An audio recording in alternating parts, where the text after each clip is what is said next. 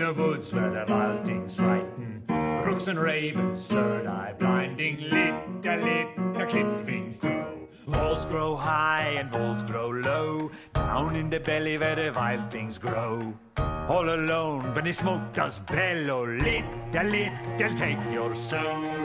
On this mountain we see it all, down dark does the lonely fall. The sun will shine once again to pull that fog in the devil's den.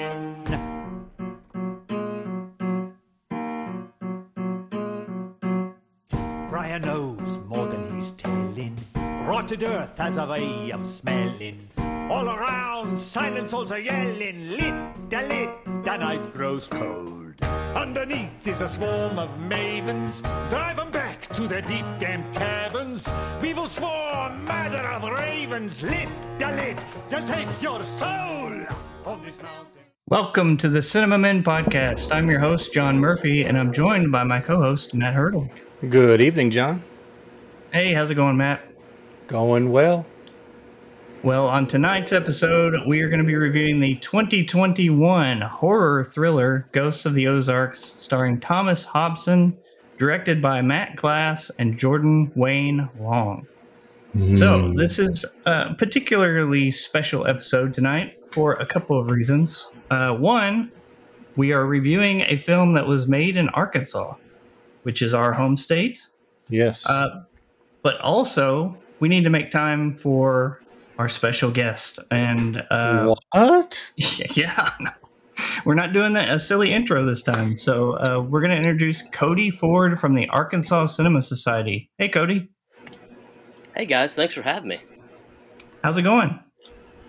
Oh, man. It's going great. You know, just staying busy and getting real pumped up for our Filmland event we have coming up here in a few weeks at ACS.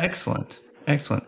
So why don't you tell the audience a little bit about yourself and what you do at the Arkansas Cinema Society, and then maybe talk about the film festival. Yeah. So my name's Cody Ford. I am the director of outreach and statewide programs. And so that means I get to go do a lot of cool things like set up film screenings all around the state. And, you know, we've been coming up to Jonesboro in Northeast Arkansas some. We got to work with the team from the Oasis Film and Digital Media Festival earlier in the year. And we brought another Arkansas film up there called Antiquities. A couple friends of mine made a few years back. A really great film. And so, you know, we had the opportunity to, you know, I had talked to Jordan and Tara, the filmmakers of Ghosts of the Ozarks, and, you know, they wanted to screen the film. So I reached out to the crew over at Oasis, and, you know, and our friends at Malco, and we put together a screening a few weeks ago, and we got to host the premiere here in Jonesboro. And like, that was a lot of fun, you know? So like, we've been doing that, and we're doing a second screening of the film in Fayetteville. And just, you know, it's the spooky season. So we're doing some, you know, homegrown horror movies. And then we are gearing up for our Filmland event, which is coming up. And so at ACS, just to back it up real quick, what we do is, you know, we're trying to grow the filmmaking ecosystem in Arkansas through the tenets of watch, learn, and make.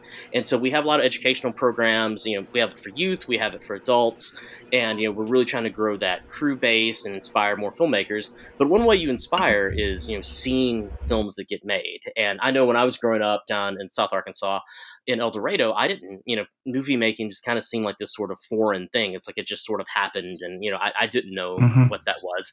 You know, I just knew Spielberg, like that's it, right. You know. Yeah. And you know, and I know Jordan Wayne Long, who was the maker, you know, one of the co-director and co-writer of Ghost of Ozarks. He's from Bald Knob, and he told me a similar thing. Like, when we're about the same age, and, you know, we're both coming up. It wasn't like today where, you know, kids are like they got like a DSLR when they were like 4 years old or whatever. You know, we had those giant camcorders back then, you know, with the videotapes. So so that's why it's cool to do these screenings with them and bring these filmmakers in so they can inspire, you know, young and old film lovers, and then people who want to get out there and do their thing. Sure. Yeah, for sure. I mean, both of us we grew up in Arkansas, and, you know, from my perspective, I grew up in the woods, you know, and so the thought of making a movie or even, you know, anything like that was just so alien to me. And so moving to Jonesboro, which is where we're at now, you know, getting more exposure to movies and film and seeing what you guys are doing in Arkansas with the Cinema Society is just such an awesome thing to see, because It's just not something that I thought existed even in our state. And there Yeah, really should be more of that. It's popping up more and more, and that's a good thing about my job is I get to go around the state, and they have a really great film festival over in Fort Smith. They had the Bentonville Film Festival Gina Davis is part of, and that one Really? gets a lot of press, and Mhm. so it's popping up. I think El Dorado is going to bring back their film festival, and hopefully we'll get to come back up there and help out the crew at Oasis in Jonesboro and Newport. I programmed the last 2 years. I got to put together a program during their Delta Arts Festival, their film Excellent. program for that. So that's been really cool to do all that. Now, a little more background on ACS. We were founded in 2017 by my boss, our executive director, Catherine Tucker, and Jeff Nichols. You guys probably know who Jeff is, right? Being film buffs and everything. Mhm. But for people who don't, Jeff is a writer director, and his most famous film was Mud with McConaughey, and they shot that here in Arkansas. Great movie. Yep. Yeah, it's fantastic. I love it. I mean, I love all of Jeff's stuff. And so, yeah, it's they co-founded this, and then early on, we were just trying to decide, how do we, really promote film and bring in some of Jeff's friends. So the first year we got Adam Driver to come in, and Wow. they screened Awesome. Force Awakens, which is really cool. I didn't get to be there myself. I wasn't part of the crew at that point in time, but every year since then, it's like once Filmland launched the following year, it's like we bring in films from Sundance, from Telluride, like all these big films before you hear about them at the Oscars, like Nomadland, like we did that one, and that was really cool to have get to screen that one. And last year, and usually like we've had David Lowery, who did The Green Knight. He came a few years back. Chloe Zhao came. Well, she didn't come. We had to do it on Zoom because of COVID. But when we did Nomadland, Jeff did a fantastic Q&A with her. And last year we got to bring in Jessica Chastain, and she brought The Eyes of Tammy Faye. Did you guys see that one? No, I didn't see that one. Man, I would highly recommend it. It's one of the best biopics I've ever seen. Like, Okay. growing up, I knew who Tammy Faye Baker was. I mean, as a kid, whenever they were famous, she kind of had that sort of clown over the top persona. But the film that Jessica and them made is just so good, man. It is such a humanizing portrait. And it doesn't necessarily follow the same beats that like Walk the Line or Ray or all those, like the dead brother and then came drugs, it follows it different, but yeah, it's just a fantastic film, and Jessica disappeared into that role. So it was so cool to have her there and you get to do that. But yeah, this year, we're cooking it up November 3rd through 6th in Little Rock. We've got the program. We haven't announced it yet, but the announcement's coming. And so, we're hoping to have some surprises this year, and we're going to be back inside at the Cal's Ron Robinson Theater downtown. And we're going to have workshops during the day. We'll be doing our Filmland Arkansas selections, which are films that are made by Arkansans or people with Arkansas connections. And so that'll be going on. And then, in the evening, we're going to be bringing some of those big films from Sundance and all the other festivals. So yeah, we'd love to have people come down. Yeah, that's great. Outstanding. Yeah. I feel so ignorant because we've been doing this podcast for like 2 years, and I didn't realize any of this was going on. But that's The whole super world awesome. is opening up. Well, yeah, I mean, don't beat yourself up about it, because we've all here in Arkansas, I mean, we're all so spread out that it's like we've lived in these creative pockets, these bubbles of like, I live in Fayetteville, and it's like, people in Fayetteville, they couldn't tell you what's happening in Jonesboro, like Right. I've just been, or down in Little Rock, it's like I've just been lucky enough that with my job that I get to get around the state and meet everybody and go do, and I love bridging those gaps. I love talking to you guys and telling you about some of the things that are going on, and we'd love to have y'all come down to Filmland if you want to. Absolutely. Oh, Yeah, yeah. let's see if we can For work it out. sure. I'll try and I'll get back with you whenever we have that program announced. See when you might Excellent. want to come. But yeah, I would invite any of your listeners. Even if you're not connected to Arkansas, like just come on over. We're bringing in like big time films that you will probably see at the Academy Awards at some point. So, we're not necessarily the first stop. Usually it's like Sundance or Toronto or Venice or somebody. But I think we were the second or third stop for Nomadland a few years back, which is Wow. a big honor. That is Yeah, incredible. that's awesome. So yeah, it'll be a lot of fun. And that theater is really great. And, downtown Little Rock's fun. So I think people would have a good time if they can. Absolutely. For sure. Tell everybody one more time those dates and where that is, just so they can remember that. So the 5th annual Filmland is going to be taking place in downtown Little Rock at the Cal's Ron Robinson Theater. And that is going to be happening November 3rd through 6th. And starts Thursday night, goes through Sunday night. But the big stuff's definitely on the weekend, and we'll be having things going during the day on the weekend as well. That's when those workshops and things will be happening. And so it's going to be a really good time. We'd love to have people come down, and if they want to get tickets, find out more, they can go to filmland.org or arkansascinemasociety.org. And also, go to our ACS website. I do a newsletter every month, and so I'm talking about stuff that's happening in film all around the state.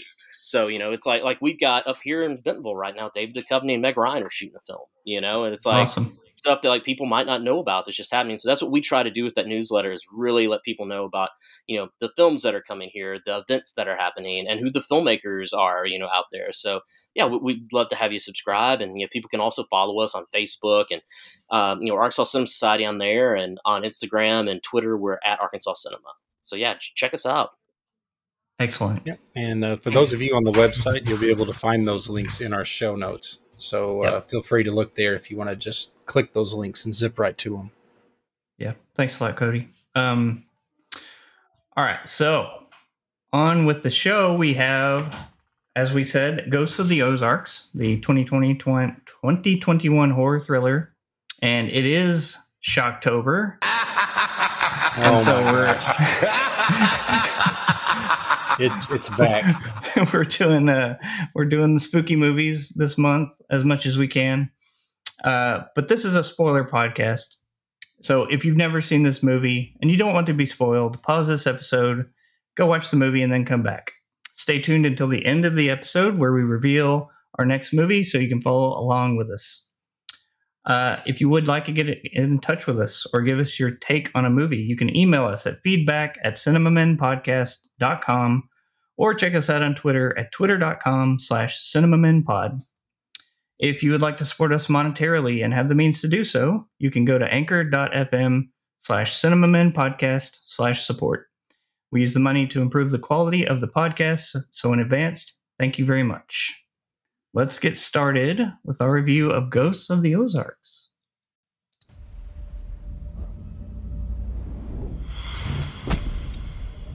I ain't a thief.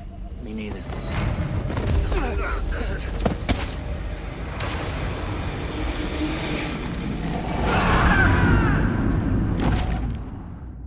There are ghosts in the woods. I did not tell you the full truth of this place in the letter. You would not have believed me if I did.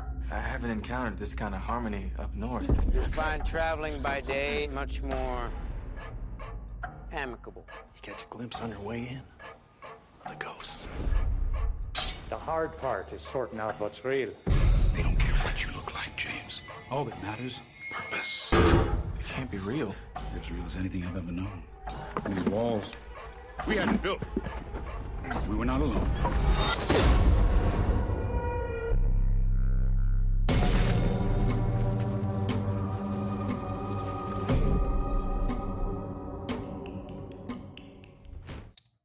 That was a trailer from Ghosts of the Ozarks.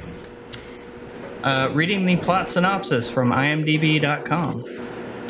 In post-Civil War Arkansas, a young doctor is mysteriously summoned to a remote town in the Ozarks, only to discover that the utopian paradise is filled with secrets and surrounded by a menacing supernatural presence. Not a bad synopsis this time around. Pretty good, pretty good. Cody, you have some information and some facts about the making of this movie. Before you drop, I think you wanted to share some of that information. I think that would be very awesome and helpful with regards to the review of this movie. Yeah, absolutely. I have to head out a little bit early, but I would, I can totally share, just I've got to have several conversations with the filmmakers, and I had them on our podcast. It hasn't got to air yet, but our podcast is Real Talk Arkansas, and I had Matt, Tara, and Jordan on there the other day. And Okay. man, I just gotta say, like, talking to them, it's so inspiring. And I don't even mean that. Like, Jordan he's got a little bit of Tony Robbins in him. He's just one of those guys. You can't talk to him and not just feel like you can go, like, conquer the world, or at least take over the next town over. Like, you just get that level of hype when you talk to him. And I think that's really gotten them far, because with their first film that's out now, it's called Squirrel, and it was on Tubi, or it's on Tubi now. Like, they waited and sold it after their others, but they used that one. They shot it very low budget, and then use that to get money for 12-hour shift, and then for Ghost of the Ozarks. And yeah, it's just, I mean, it's a hustle making movies, and you have to believe in yourself. You have to believe in, ultimately it's a product, that story is, and I think they've done such a great job of not only believing in themselves, but also just being so personable. And when we did that screening up in Jonesboro, I was just really blown away by. I mean, it sold out before the event, and it's because they were so connected with that community. I mean, not just, both of them grew up there in the area, but just the community really stepped up for them when they were making it. And Jordan got there, I think like late 2019 or something, and he started building. They built a town down in Truman, Arkansas, this small town. Jordan built it with his dad and a couple other people, and I mean, that's the sets that you see in this film. That it's still there. And it's basically kind of like a studio now. Somebody wanted to rent it out for a film, they could. And yeah, and they built that, and they did that on their own, and they went out and they raised their budget. I mean, for how it looks, it's not a very high budget film. It's 7 figures, but like it looks like it's 8 figures easily. It's just so well shot, and yeah, I was just so impressed with them, and they built that town, and they were ready to go, and then COVID hit. And of course, like for everybody in the film industry, just shut down, just like, was around the world.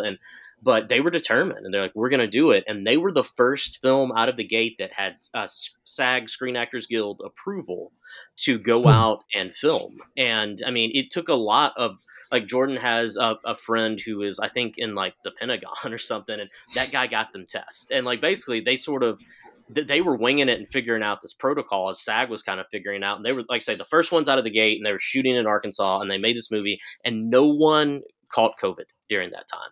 I mean, that summer of 2020. Amazing. And yeah, I mean, it was incredible because we probably, a lot of us heard that rant like with Tom Cruise whenever there was those cases, and I'm not going to hate on him for it because I get it. I mean, that's time and that's money, and people are out of work, and it's a big deal. But Jordan and Tara and Matt, I mean, their whole team, they all stuck together, and they brought in the community, and the community had their back, and everybody was careful, and they made this really incredible film. And it's out there, and I would just highly recommend people to watch it. I mean, just in terms of story, it's great performances. Tara, who is co-writer, she and a producer on it, she stars in it, and Tara had moved out from Jonesboro out to LA, and she was on a show with Thomas. And they were friends for years, and it was called I'm totally going blank on it. It's like the something band, but yeah, they were on a Nickelodeon show. After My Time. Yeah. Yeah. And I asked her, I was like, do they offer classes for people who have worked on a Nickelodeon show and have to go back to regular acting? Because I mean, it's just, and she's like, they need to, because it's kind of tricky. But that is how, she got connected with, Jordan and that team in the beginning, was just wanting to be involved in these more serious, dramatic projects. And they pulled it together, and it's just so impressive anytime I get to see a filmmaker, get to talk to them and hear that backstory. But yeah, I mean, they shot Truman, and then they shot a little bit in Harrisburg at there's like a Parker Homestead, I think. Yeah, the homestead, down there. And then they ended up having to do a couple reshoots, and they basically created like a very miniature set in their backyard after they had went back to LA. But yeah, it's such a cool thing, and they got some big names to pop up too. And well, like one of the main guys played Jackie Childs on Seinfeld, and which is just really cool. And I didn't realize that was him at first until Jordan told me. Who told you to put the bomb on? Yeah, it's so different. But they had that guy, and then they had David Arquette in there, and he and his wife Christina's on our board, and they were also helped them produce the film. And then what is his name from Oh Brother Where Art Thou? I'm totally going blank on it. Who has that? He has Tim Blake Nelson. Tim Blake Nelson. He's got that musical number in this film, and yeah, I mean, they got him, and it's a fantastic cast. And I mean, was shot here, and I don't know, I'm still just blown away by it. I mean, maybe I'm not giving you all the juicy details that you want, but I'm just so impressed by what they put together, and I would just highly recommend it. If you're a film lover and you like a good story, or if you just like to see something that was very DIY and very community involved, and just see how they pulled it off, because they pull it off well. They really do. I would recommend people watching it. Yeah, for sure. One of the things I just appreciate the most about this whole thing is the fact, and I keep saying it over and over again, but the fact that they are from Arkansas, they moved to LA or California, and then they decided to make a film in Arkansas. That shows real dedication to the state as far as like loving to be here, loving growing up here, and wanting to make something that they could share with the state, essentially. And I just really like that. That's awesome. And you can really tell that the state's on board with it, right? Given the participation that Cody mentioned. You know, somebody around here says there's a movie being filmed, and everyone's like, "What? Really? Where? How can I see? How can I help?" You know, so it's really cool. Yeah, I've heard other filmmakers say that's one of the things they love about coming to Arkansas is people aren't jaded. Like out in LA, I mean, if you go and you're doing an outdoor shoot, the guy next door might crank his lawnmower until you pay him to turn his lawnmower off when he sees you out there. I've been told that by friends who've worked on sets with that. But yeah, I mean, it's just Arkansas. I mean, the community shows up, but also the state government does. I mean, like last year we got these tax incentives passed that really expanded, you know, getting more films here. And that was a bipartisan thing. And Governor Hutchinson has been really great with his rebates and helping get productions like True Detective and others here. So, yeah, I mean, it's just great to see the state recognize that it's also a jobs program is what it is. I mean, you're putting, you know, carpenters, electricians, seamstresses, you know, it's like blue collar working class jobs. It's not just like, you know, someone who went to film school at NYU and they're coming back and, you know, being all Hollywood about it. It's just like, you know, the people are coming in and they're making, I mean, a lot of movies, like I mentioned, you know, that film that's shooting up here right now, it's like, you know, 2 big name stars, but the producer, I mean, I went to school at UCA with her, you know, and she's been back in Arkansas for a few years after a stint out in Austin for a while. And, you know, she put together a team and, you know, of other producers and they made it happen. And it's just awesome to see that. It's like magic when it all, you know, when it all comes together. Like what was his name who smoked the cigar? Hannibal on the A-Team. You know, you got to love it when a plan comes together. You know, so it's just very impressive. And you know, I would just, you know, I know you guys got to get to the big show here, but I just say anybody who is interested in filmmaking, just remember you can do it because Jordan and Tara, they didn't go to like film school or anything like that. I mean, Tara, you know, after college, she went out to LA and just started taking some regular classes and then, you know, acting classes, and then lucked out and got that gig on Nickelodeon. Jordan, he was, you know, in a band, and that's how he learned how to use a camera. Was he started like filming behind the scenes, and they got on the Warp Tour, and you know, I mean, so they don't have this super formal background. They just came together and they did it, and that's what I think is just so impressive. And I'd say, you know, I'd stress it to anybody: you can do it. It's just going to take a lot of work, but you got to believe in yourself, your team, and you know, the story you want to tell. Absolutely. Yeah. Definitely demystifies the whole art in a way so that it makes it more accessible. Yeah. Well, Cody, thank you so much for giving your time to join us on our lowly podcast. Really, really fun to talk to you. Awesome that you shared all that information.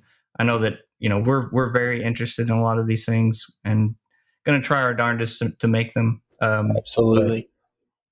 Appreciate you being here, and hopefully you'll come back and we can talk movies some more. All right.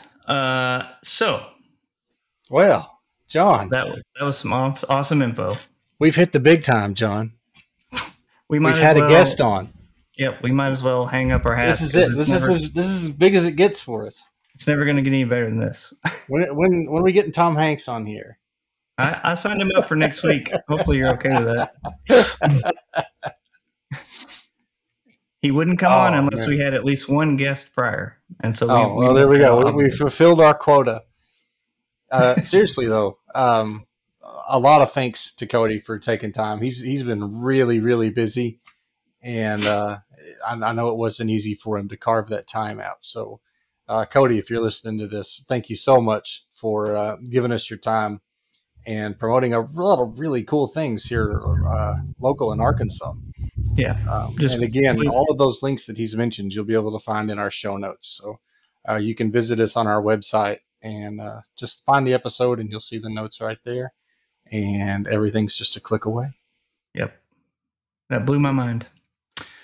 All the stuff that has been going on. All right. Well, why don't we get into the review of the movie? Oh, yes. The movie review.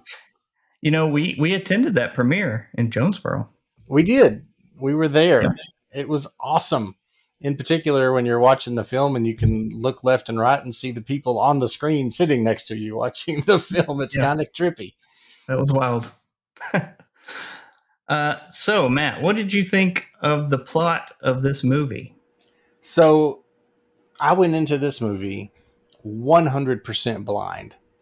I Yes. didn't know anything about it except that it was called Ghost of the Ozarks and that it was a post Civil War like period horror piece. And I wasn't even really sure it was a horror piece. I just thought it was looking at the poster, The basically. title, yeah.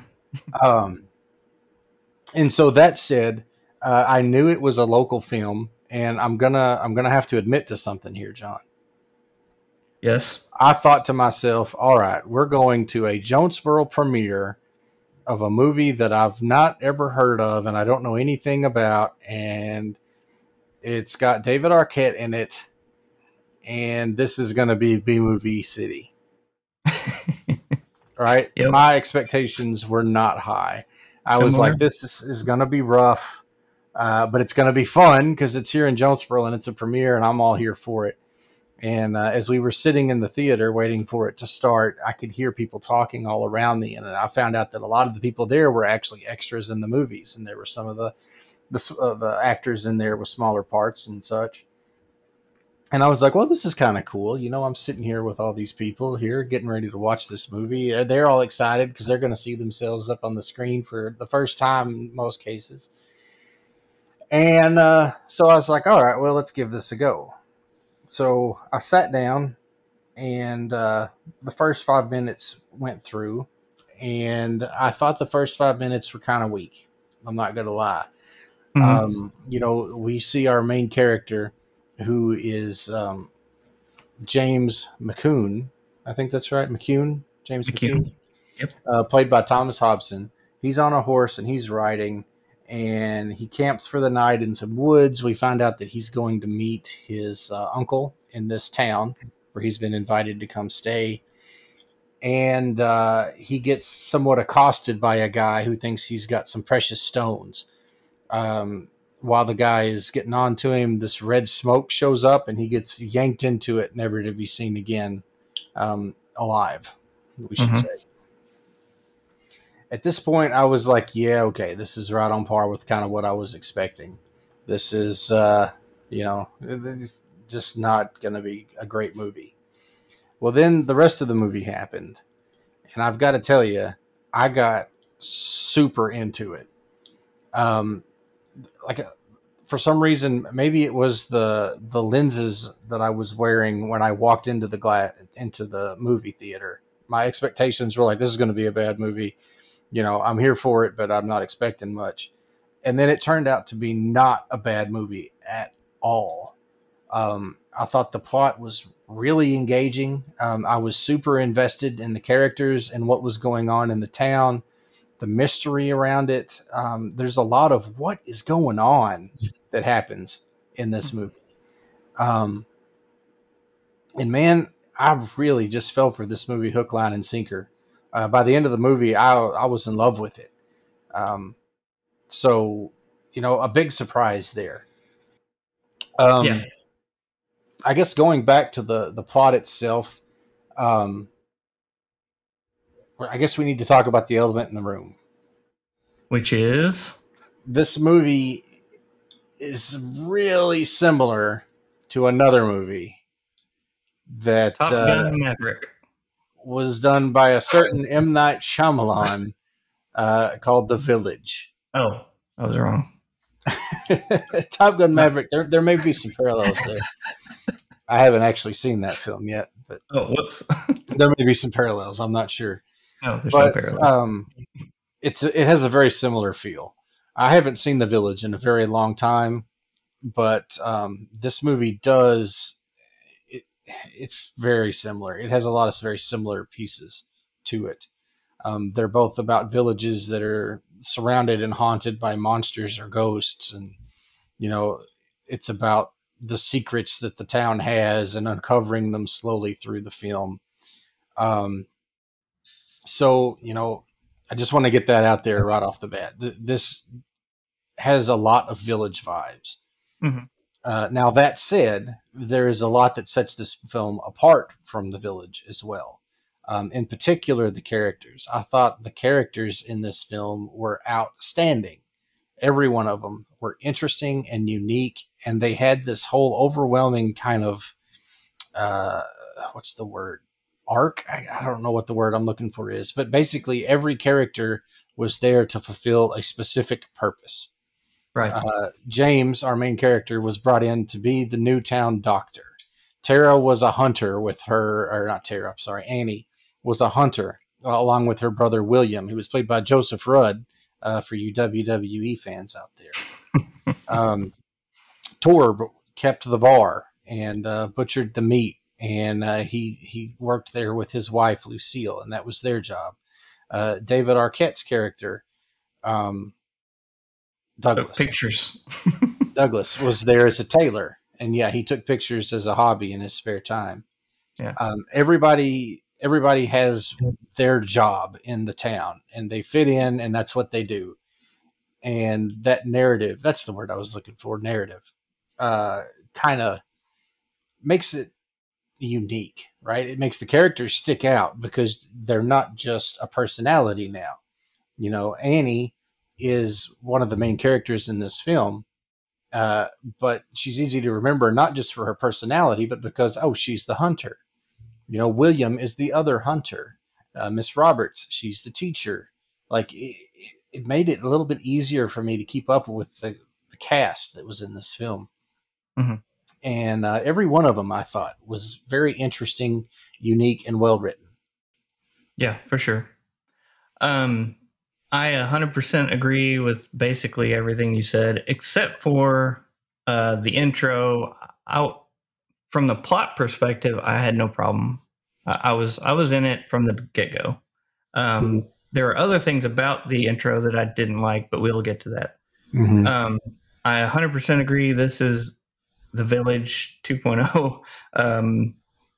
I think it's better than The Village in a lot of ways. I would agree with that. Yeah. Yeah. Specifically around what you said about the characters, I think in The Village it was more like Protestant or Quaker like everyone was I don't know, that of that like era, I guess. Mm-hmm.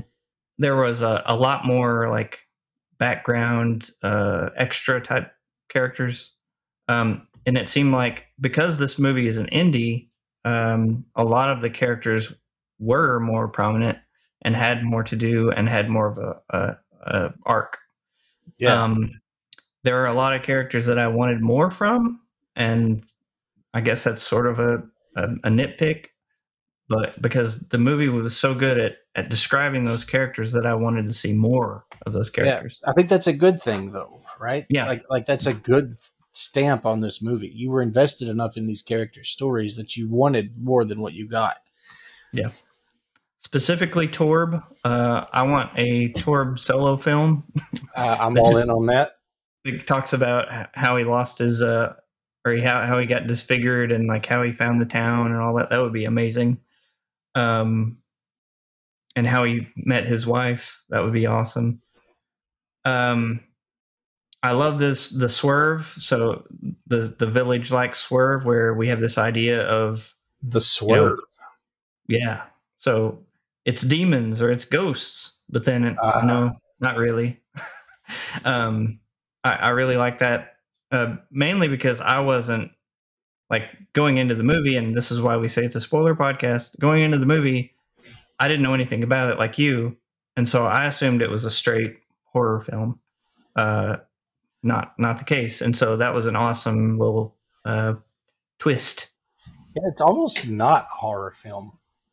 No. I mean, it is, I guess, but at the same time, it's not a real scary horror film. It's more a suspense thriller. Yeah, with a lot of suspense and some darker themes, I guess. But yeah, for sure. I think maybe the plot meanders just a little bit, but overall, I thought it was very well constructed. And this is a great example of letting the story play out without a whole lot of exposition.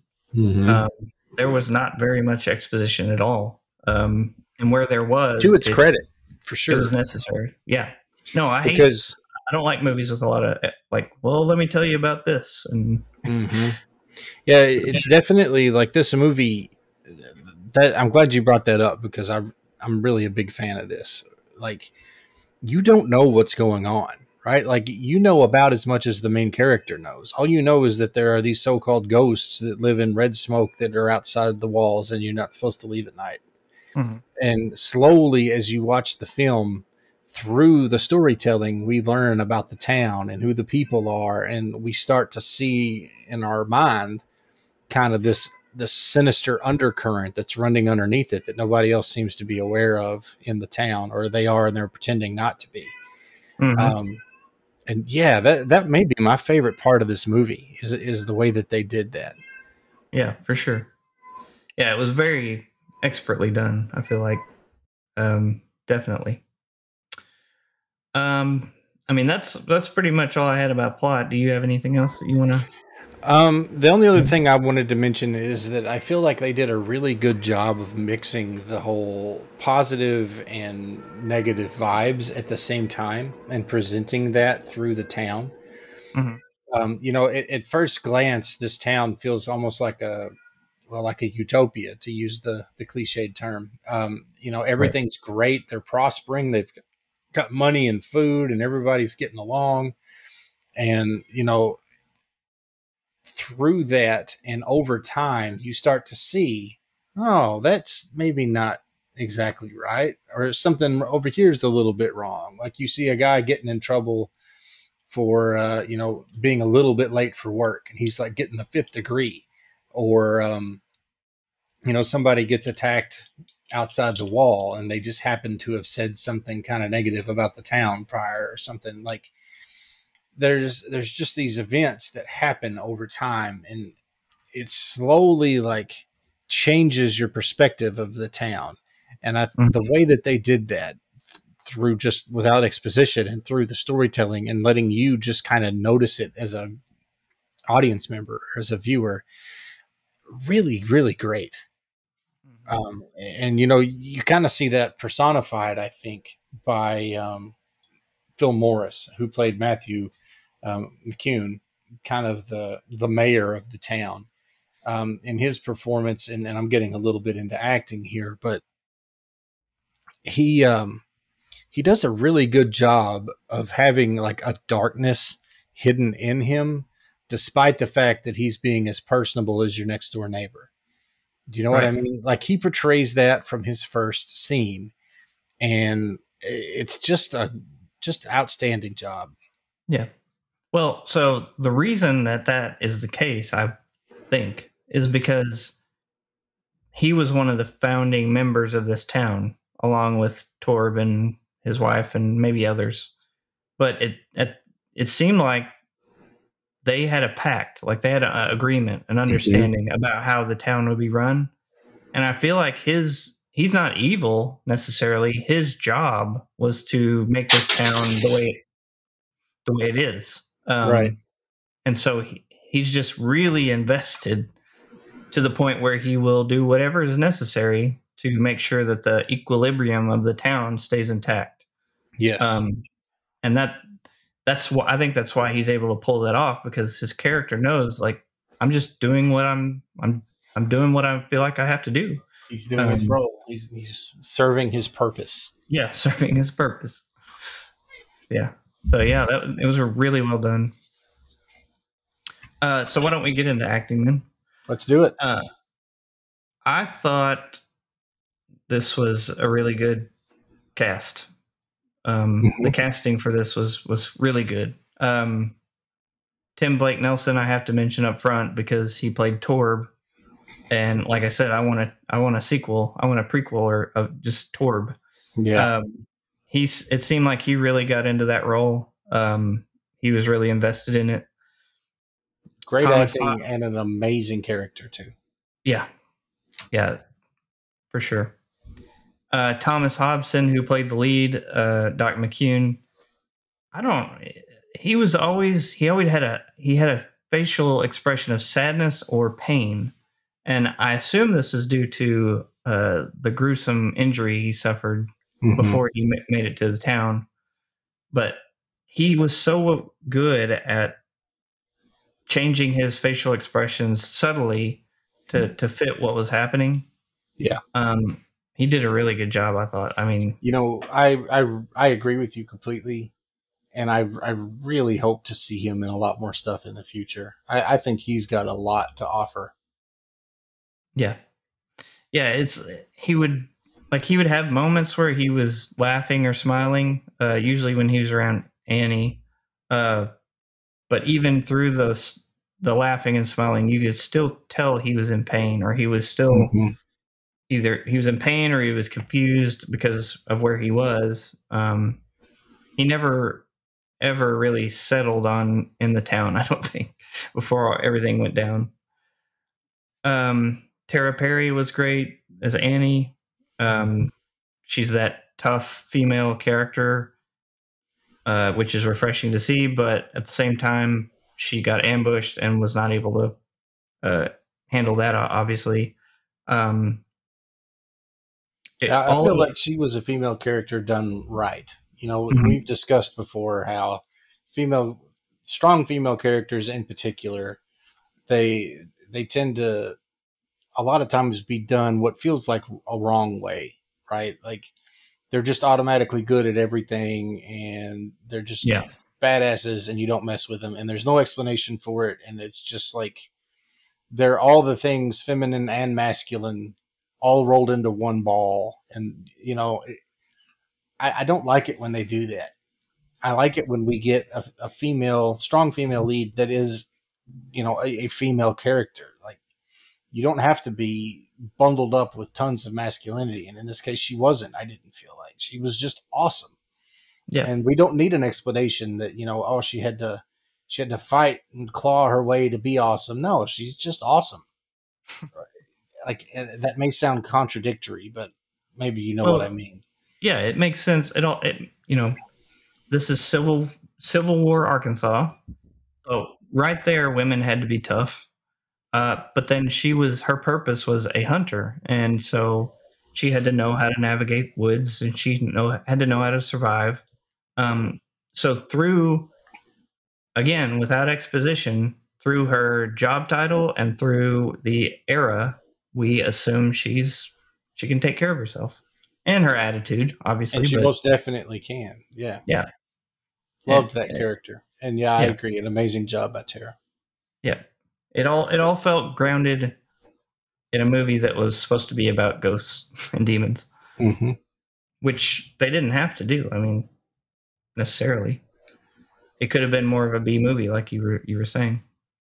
And yeah, just the entire cast. I mean, I really can't think of a single person that stood out as bad or different in a way that was bad against the other characters. I agree completely. Yep. Do you have any more thoughts on? Yeah. So I mentioned Phil Morris. I thought he did just absolutely outstanding in this film. His portrayal of the mayor who, will do anything to make sure that the town succeeds, and the way he can switch between friendly and sinister, and how even when he's friendly, there's that level of sinister in there. I thought he was just incredible. I want to talk about Angela Bettis, who played Lucille, Torb's wife. I thought she did an amazing job. And looking through her story, she's had some interesting roles in the past. Namely, she played May in the movie May. Now, I don't know if any of you listeners out there have seen May or not, but I did see that movie back when it was a new film. And this was 2002, I think. It's that movie stuck with me. I'll just tell you that. It was one of the scarier movies I've ever seen, and to this day, it may be one of the scarier movies I've ever seen. Wow. And so it's phenomenal to see her be in that and then make this switch over to this film where she's playing a much more endearing character, and a really interesting one too, which I thought she played extremely well. Awesome. David Arquette known for being a little bit goofy, Was a does little pretty bit good in goofy. this movie. He was a little goofy. He was David Arquette, but he had some moments where the shit hits the fan, so to speak. Mhm. And I thought he pulled him off really well. Like when he was frantically trying to tell James about the photo he took. And near the end, when he's getting raised up and is about to be presumably Burning Man, or not Burning Man. What's that movie? Wicker Man. He's about Wicker to be Man. Wicker Man. Burning Man is something entirely different. And he did a great job. I felt like. Yeah. Really, I'm like you. I can't think of anyone in this cast that I would call out and say you did a bad job. I felt like the acting was really well done, surprisingly well done throughout Yeah. the entire movie. It just continually demystifies, like I was saying earlier, the movie industry, because you would think these big name actors that have been in just Academy Award winning films and whatnot coming to Arkansas to work with two Arkansans on a movie that is budgeted at $1 million or $2 million, whatever I think it was 2. Yeah. Yeah. You'd think they'd kind of just phone it in, just collect their paycheck and move on. But it really seemed like everyone was into the movie, was invested, and wanted to make a good thing. And that surprises me a little bit. But yeah, I'm a little cynical, I guess. Well, we're not used to that here. You Yeah. know, we're what most of you out there would probably consider small town, and having something as spectacular as a movie in the area is it's a big deal. So, Yeah. yeah, that's something. One more thing I did want to point out about the acting. Yes. A lot of times when you watch movies like this that are in a southern setting, in particular, I would think for you and I, southern accents sound forced. Mm-hmm. It's easy when you naturally have that accent to recognize when someone is just kind of doing their best and doesn't really know what they're doing or have a southern accent. Mm-hmm. And in this movie, some of the best I've ever heard. Yeah. Like I'd have never known that they weren't locals. So I want to give all the actors points, in particular those who aren't from the South, for giving us their Southern accents, because man, they were just spot on. Yeah, and back to Tim Blake Nelson for a minute. Whatever that accent he was doing, I guess I assumed it was German or German? like a Scandinavian accent. Was good as well. And he's actually from the South, I believe, or one of the southern states.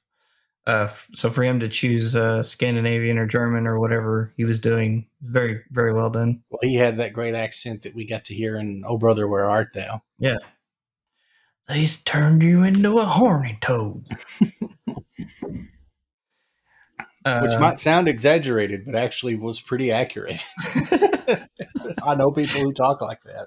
Welcome to Arkansas. Yes. Anything else of note for acting? No, I think that's it. Just good job all around, which again, huge surprise. I thought I was going into Camp City, B movie town, and it wasn't, like, not at all. And, the fact that they did all this with $2 million is pretty amazing, man. Like, I would put this on par with some of the high budget horror films that I've seen. Like, I think it's better than most of them, to be honest with you. Not many seams in the fabric there.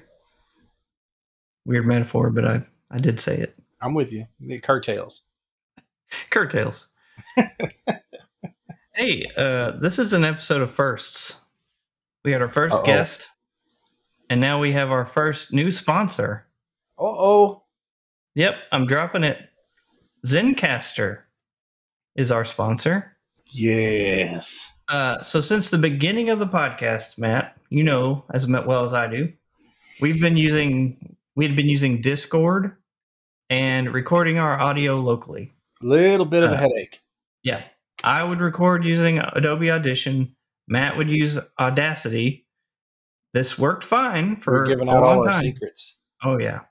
But Matt would have to upload that audio to a Google Drive, and then I would pull it down, and then I would have to stitch the audio together to make it make sense during post-production. I know that wasn't easy, and I really appreciate you for doing that, by the way. Yeah. We made a professional podcast for years. Highbrow, Semi-professional. very well known. Oh, yeah. Very big in Ireland and Australia. Yeah. But then about 6 months ago, I was listening to another podcast that I listen to regularly, and they mentioned Zencastr, and I was like, what's that about? That sounds cool. So I went to the website and I got a trial, and I'm so glad we did that because we don't have to worry about recording separate tracks anymore. We don't have to worry about running multiple applications. Zencastr merges all of the audio tracks together, and we can even perform it even does some automatic post-production stuff, like removing silence and background noise. And we get this high-quality video feed that we can look at each other without having to use Discord or anything. I can see Matt's pretty face. Poor guy. So overall, I think that's one of the best decisions we've ever made for the podcast. It's just I have to agree completely. Yeah, it's a great application. Yeah, I mean, it's so much easier now. I'm not clicking between Discord and my notes and different research articles and all this stuff. Like everything is just right here. I've got you. I can see where we're recording. I can see how long we've been recording. I can see both of our audio tracks and see the wavelengths and know when we're talking. We can automatically mute here on the screen instead of having to reach up and hit our mics. There's even a little chat window here. So when the trailers are playing or we're playing a sound bit or something, which we're playing live. Yeah, we have a sound bit. Cool. We didn't, those have always been dropped in traditionally, but we can chat with each other and talk about, what's coming up next, blah, blah, blah. So, it's outstanding. Zencastr has transformed the way we've done this podcast. For sure. So, if you have a podcast or want to start a podcast and are wondering about the best way to record multiple audio tracks, I would urge you to try Zencastr. Go to zencastr.com/pricing and use my code CINEMAMEN, CINEMAMEN. You'll get 30% off your first 3 months of Zencastr Professional. I want you to have the same easy experiences I do for all of my podcasting and content needs. It's time to share your story. All right. There you go. And for those of you wondering, Zencastr is ZENCASTR. Yes, no E. All right. Art direction, cinematography, and visual effects. So let's start off with the thing that we both have to say negative. I have maybe a different reason you have, but okay. Go ahead. The shaky cam. Yep. I'm going to be honest. I didn't notice the shaky cam past the introduction of the movie, the first, 10 minutes or so. But in those first 10 minutes, watching this movie on a theater screen, I, honest to goodness, felt motion sick and got dizzy. It was distracting and it took me completely out of the film. Thankfully, it was only in the beginning that I noticed this. And after that, it cleared up. And if there was any shaky cam, I was so into the story, I didn't notice it. And it worked after that. Yeah. But I feel like those first couple of shots really needed to be still shots instead of shaky shots. Okay. Yes. I know. So the reason for me why I didn't like it is because I came into the movie like you did, and I was like, we're watching a movie that's premiering in Jonesboro, Arkansas at a Malco theater. This ain't going to be good. Mm-hmm. And so it opens with the shaky cam, and I was like, oh no, the whole thing is going to be like this. But it cleared up, and it cleared up at the right moment because it was on purpose to convey this uncertainty or foreboding in the woods. Exploration, maybe. Yeah. And so I know why it was there. It just, for me, it was kind of my own opinions in the movie before I even watched the movie. I was like, well, this isn't going to be great. And I don't recall the shaky cam after that, but that doesn't, like you said, I don't know that if that was because they didn't use it or because I was into the movie and it didn't really register. Right. So yeah, same critique, maybe different reasons. Yeah, it's a little off-putting. I will say that I rewatched this movie, and for those of you curious at home, you can watch this movie for free right now on Tubi, Yes. TUBI. But I did rewatch this movie on Tubi, and it's much less distracting on a smaller screen. So not seeing it on a movie screen, it was way better watching it on a smaller one. I didn't feel sick at all. So there's that to consider, I guess. All right. So moving on. Costumes, makeup, top notch. Given the budget of this film, they were wonderful. All of the costumes looked great. The makeup was done well. When poor Annie gets beat to heck, she looks amazing down there. Torb's makeup looks good, although it did leave me a little confused at points because his, I think, left eye, you can see his left eye in some scenes, and in other scenes you can't see it at all. And I was a little confused as to if he just kept it closed and he had it and it didn't see, or if he had it and maybe had a little bit of vision in it. I was a little confused on that note. Okay. But that aside, I thought it looked great. Mm-hmm. The ghosts were outstanding looking. With that red fog kind of dominating everything, you've got these huge dark figures with glowing faces. They're terrifying and they look amazing. I felt like, it was time to bust out some heavy metal or something whenever I saw that scene with the red and the spiky dark monster holding up the guy. Just phenomenal work. Mm-hmm. The set design I thought was really good. It was all pretty great. I want to talk a little bit about the red smoke. Yep.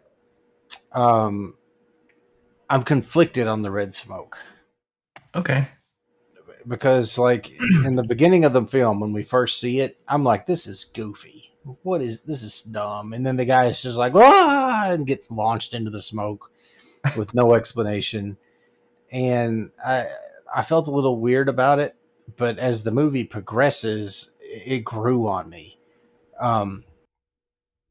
After that first time that we see it, it becomes this kind of visual indicator that it's kind of like the Jaws music. Turner, Turner. You see the red smoke and you know something's about to go down. Yeah. And on top of that, with the lighting that's in this film and the scenes with the ghosts, which are almost exclusively in the nighttime, you get this cool red dominated darkness. It's a really bold choice of a color, but it creates some really cool contrast shots of, dark figures in the red smoke. And I don't know. It definitely grew on me by the end of the movie, but in the beginning, it was pretty rough. Makeup and costumes, yes, I agree. Well done. I really like the concept and look of the ghosts. It was very awesome. That red smoke, very menacing. And I have a question to you before I move on with my other items. You watched this movie twice. I did, yes. Did you, watching it a second time, were you able to tell where it went from ghost to not ghost, or did they cover it up so well that you couldn't? The only time that I could tell was when Annie jumps out of the ghost near the end. Okay. There's no indication that I could tell at all that the ghosts aren't actual supernatural things. Very good. That's awesome. That's kind of what I wanted to hear, because with these twisty type movies, sometimes you can watch them a second time and they're not as good just because you can see where you could have maybe figured it out. So that's good to know. Yeah, the only real hints that I picked up on was the fact that, the mayor was controlling them somehow. And they kind of talk with knowledge about incidents that have happened in the past, and how Annie's dad tried to take them on and what happened there. Like, there's little context clues, I think, sprinkled into that dialogue, but I think that's about all you get. Gotcha. Set design was great. As Cody mentioned, they built an entire town in a town. And so there's the set, it looks like a fort. And inside the fort, it's kind like of a walled town, right? Like, there's Yeah. a town, but it's completely surrounded by giant, like, lumber wall, I guess. Yeah. And that was awesome because it really felt like a small, secluded utopia town. The only buildings that were there were the buildings necessary to get through life. Pretty interesting. I also liked Doc McCune's contraptions, like that thing he kept doing to pull on his arm. I still don't know exactly what he was trying to do there. Do you know what he was trying to do? I think he was stretching his arm, just to keep it flexible, keeping the wound from getting too stiff, so that he could move his arm. I did notice there were a couple of times where he was working with that contraption where he would be like doing full turns on the circle, going, and the thing was just... but nothing's really happening. like there's no rope pulling or anything. So, it did look cool. And I'm pretty sure that's what the purpose was for, was just to keep his movement in his arm. Gotcha. Yeah. Some of the contraptions too that made the smoke kind of reminded me of a steampunk kind of vibe. Oh yeah. I really like that. And now the only down nitpick I had, and this was at the very beginning of the movie. I think the film editing was good, but there were a few continuity errors in the movie. And the one that stood out to me the most was when Doc McCune is running away from the red smoke for the first time. The shot before he leaves, his stuff is still on the ground next to him. And then the next shot, he's running away and the stuff is in his hand. That was probably me also. I was like looking for anything that looked bad because I was thinking this is going to be a bad movie. But that was really the one egregious error that I saw. So overall, another good category. I think a lot of the things in here are well done, especially for the budget, like we said. And I think, as with any creative art, I really personally think that the less you have to work with, the better it's going to be, because you can get more creative and you come up with things that you wouldn't normally have come up with because you have a bigger more budget. Innovation that way for sure. Yeah. Do you have anything else to add? No, you talking about kind of continuity issues brings to mind something, but I'll wait and cover that after we talk about score. Okay. So how about we talk about score? You want to go? Yeah, sure. For the most part, I found the score to be kind of unremarkable.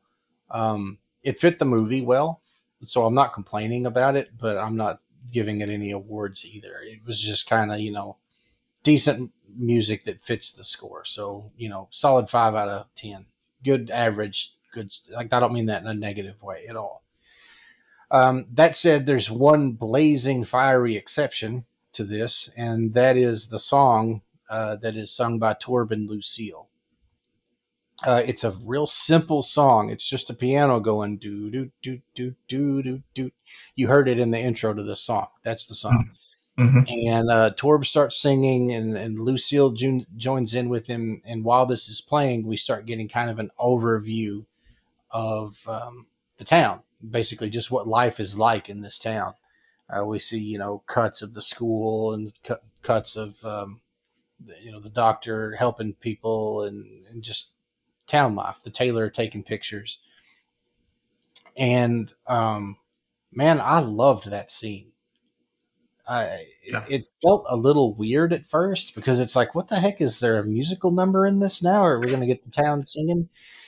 But what wound up happening is that the shots we were seeing of the town life were all like normal town life shots. It was people being happy and living in their community and doing things and just going about their day-to-day lives happily and doing well for themselves, in particular in a post-Civil War world.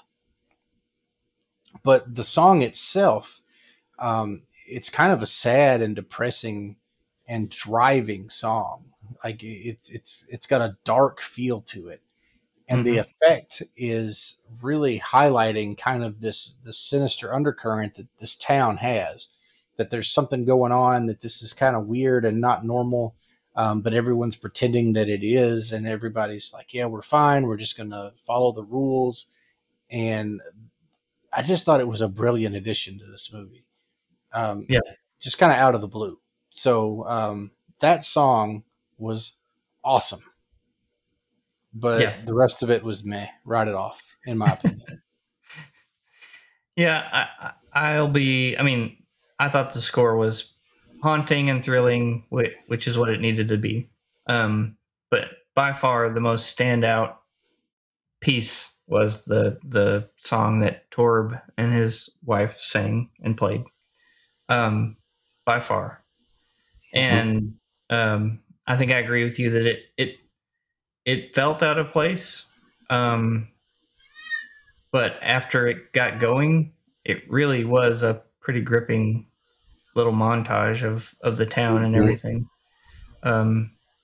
Interesting, like not again, innovative, creative, not something you would have necessarily seen in like The Village, for instance.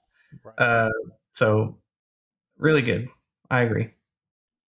Anything that we haven't covered that you would like to note or mention? So the continuity error that I'd mentioned earlier, I wanted to bring that up. Okay. You had mentioned the one. Here's one that I had that kind of bothered me and still bothers me a little bit. Okay. And that is the red smoke. Mm-hmm. The red smoke is very inconsistent with how it affects people. Like when the doctor is out picking mushrooms, he breathes in the smoke and passes out. Right? Yeah. And later on, it's never clear what the smoke's going to do. Like sometimes it causes hallucinations, sometimes it makes you pass out, sometimes it makes you cough, and sometimes it doesn't do doodly squat. Like does the smoke do something or doesn't it? Like it felt like they were just making the smoke do what they wanted to for the point of the plot, Sure. And we find out that what it was this sleeping drug that the old doctor used to make for the mayor, and he tricks I can't remember his name. Sorry, he tricks James into making it for him, saying, "Oh, I need it for my sleep on those really rough nights." But that bothered me. Right, like either it knocks you out, it gives you hallucinations, or it makes you cough. Right, like let's pick one here because right now it's just doing what the plot needs it to do. Yep. Yeah, I noticed that as well. I that one didn't bother me too terribly much, just because as you're watching the movie, you don't know what the red smoke is. You don't know that it's just a concoction made by a human. That's true. So in that case, if it is something demonic or ghostly, it could be random, and so that's why I kind of just gave it a pass. But yeah, after watching the movie, yes, you think about it and you're like, oh, that didn't make much sense. Anything else? That's it. Okay. Well, why don't we do some Spice Awards? The Spice Awards. Hooah. Hooah. 4 categories: Best Actor, Most Underrated Performance, Favorite Scene, and the Salt Award. What do you have for Best Actor? For Best Actor, it was a hard choice between two who I felt had, in particular, standout performances. The one that I wound up giving it to, however, is Phil Morris, who played Matthew McCune. Yeah. He is just outstanding in this movie, in my opinion. The way he acts when he's under stress, when he's not under stress, the way that he's constantly deceiving the townsfolk with a smile, the way that he acts, all that is just spot on. Just an amazing performance from him. I was super impressed and super surprised to see something of that quality in what I thought was going to be a B movie. So, I got to give it to Mr. Phil Morris. Oh yeah, that's, as Cody said, that's Jackie Chiles from Seinfeld, who played the basically the Johnny Cochran lawyer for Kramer several times, and he was a very funny character. So. You said you had another one? No, it was between two. I'm not going to call out the other one in case it's your choice, but I got you. Well, I went with Tim Blake Nelson, who played Torb, and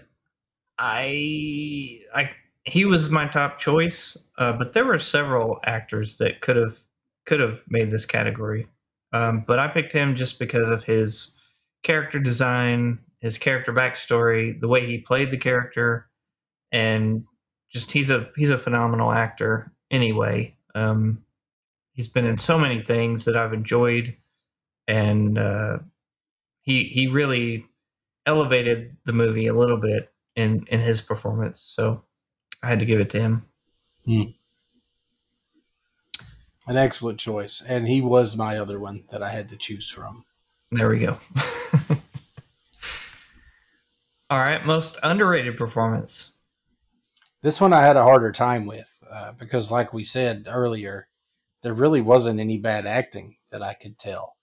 I wound up giving this to Angela Bettis, who played Lucille.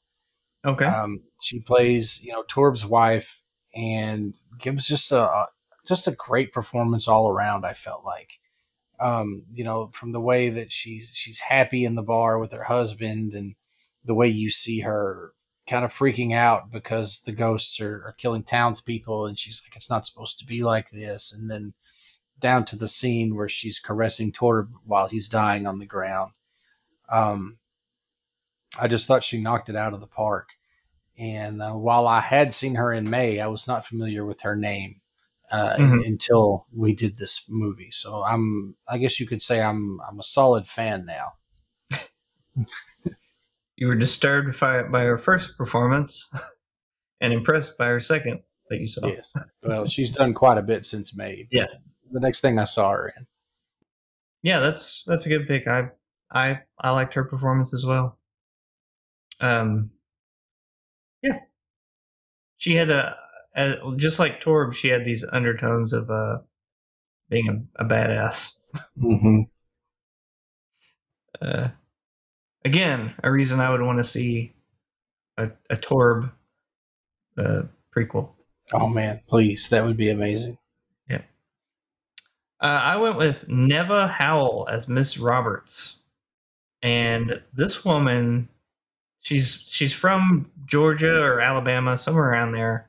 But when we were talking about accents, Arkansan accents, this was the one that I was like, nailed it. I mean, I have aunts that sound just like her, and it was awesome.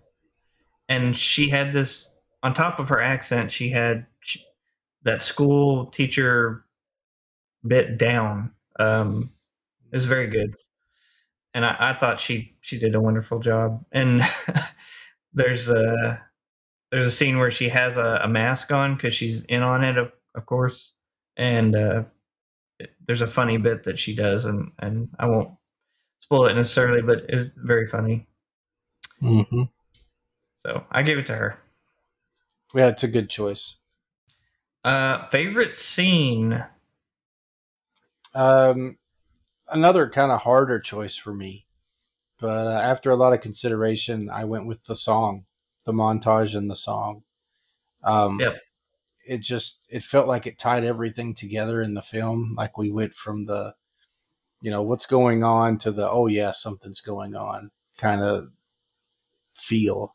Mhm. And I just loved it.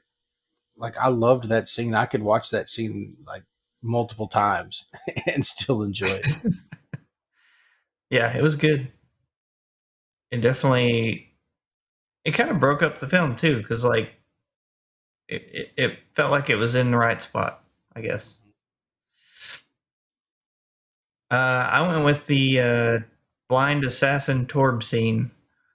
So at a certain, so Torb, I think we have explained this, but Torb is this German Scandinavian guy, and he's been injured. I guess his eyes have been gouged out, and so he's blind, so he can't Right. really see. But he's learned to adjust to his blindness. In the bar, especially, he can do pretty much anything that a sighted person can do.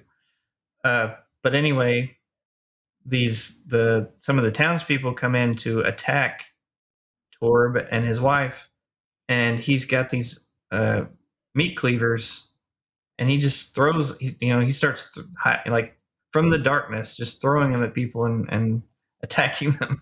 Mm-hmm. And that was a really like. I feel like the filmmakers could make a pretty decent like John Wick kind of film or martial arts movie based on that one scene. But I really enjoyed it.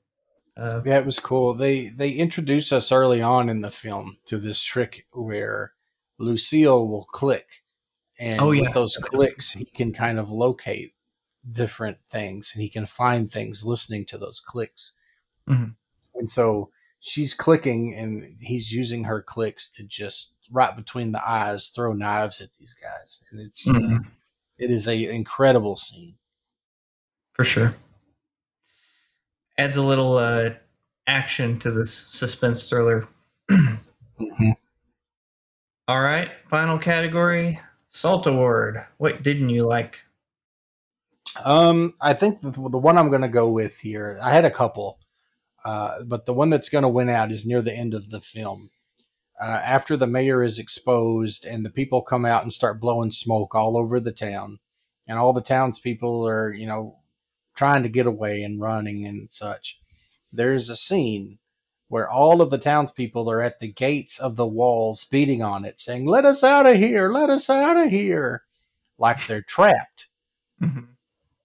And so what happens is Annie's brother, William, played by Joseph Rudd, walks over to him and lifts the bar, which is just a wooden board, off of the gate and opens the gate and lets him out.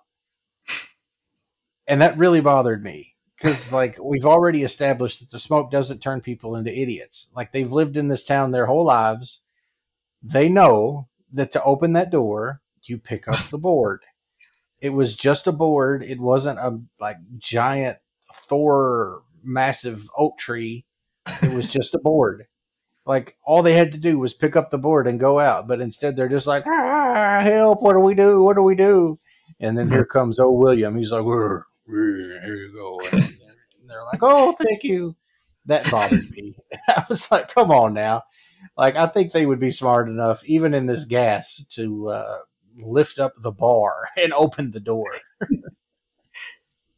Delirium. It does a lot. I get that one. So mine was the shaky cam at the beginning of the movie.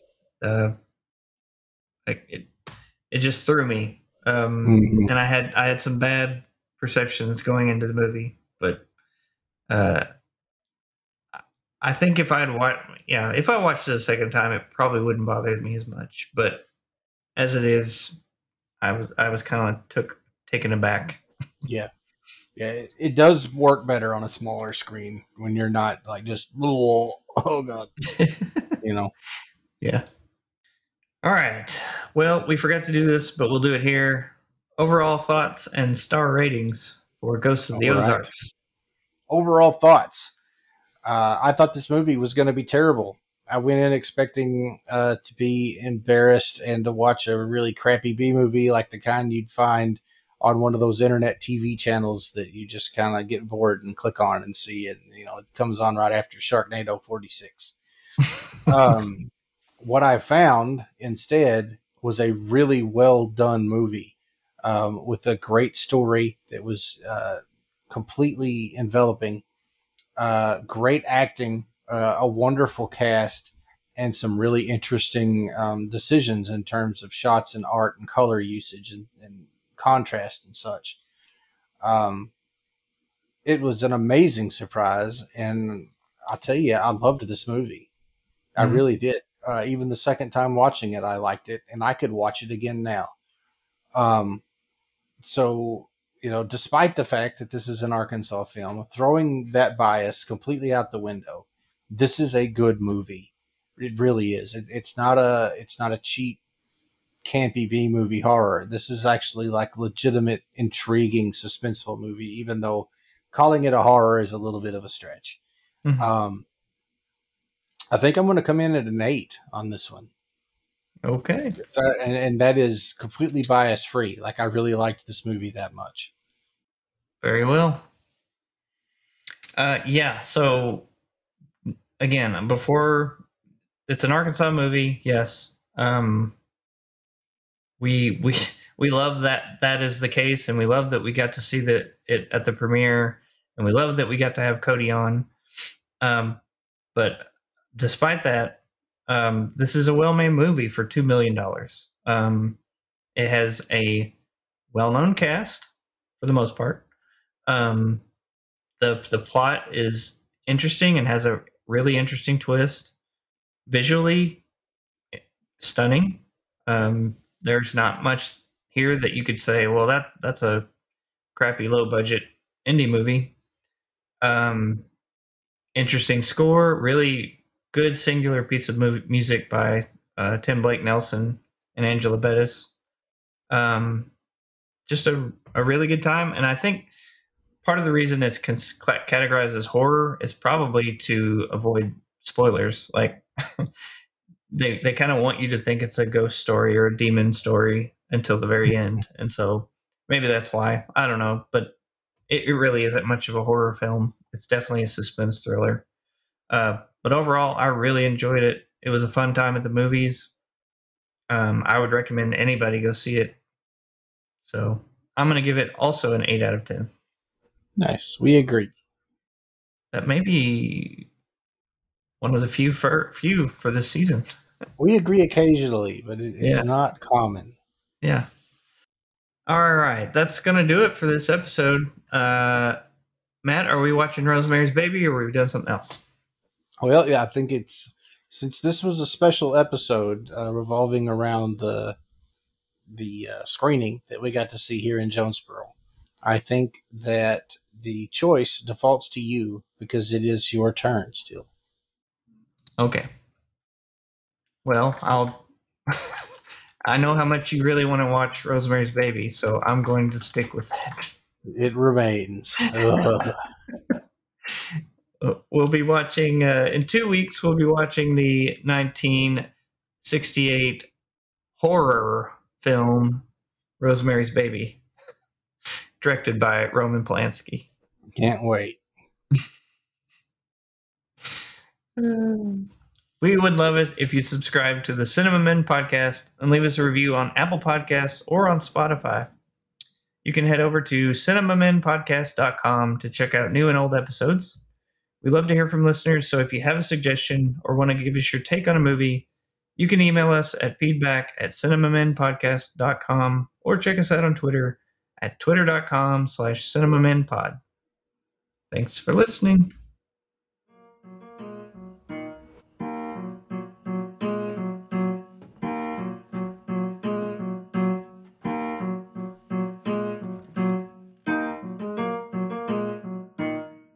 Friar hides on his mountain in the woods where the wild things frighten.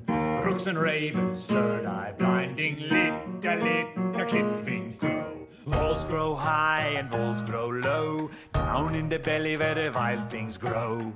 All alone when the smoke does bellow, lit, they'll take your soul.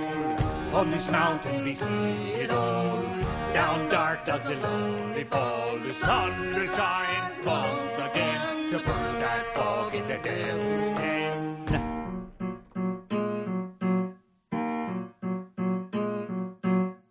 Brian knows more than he's telling. Rotted earth has a way of smelling.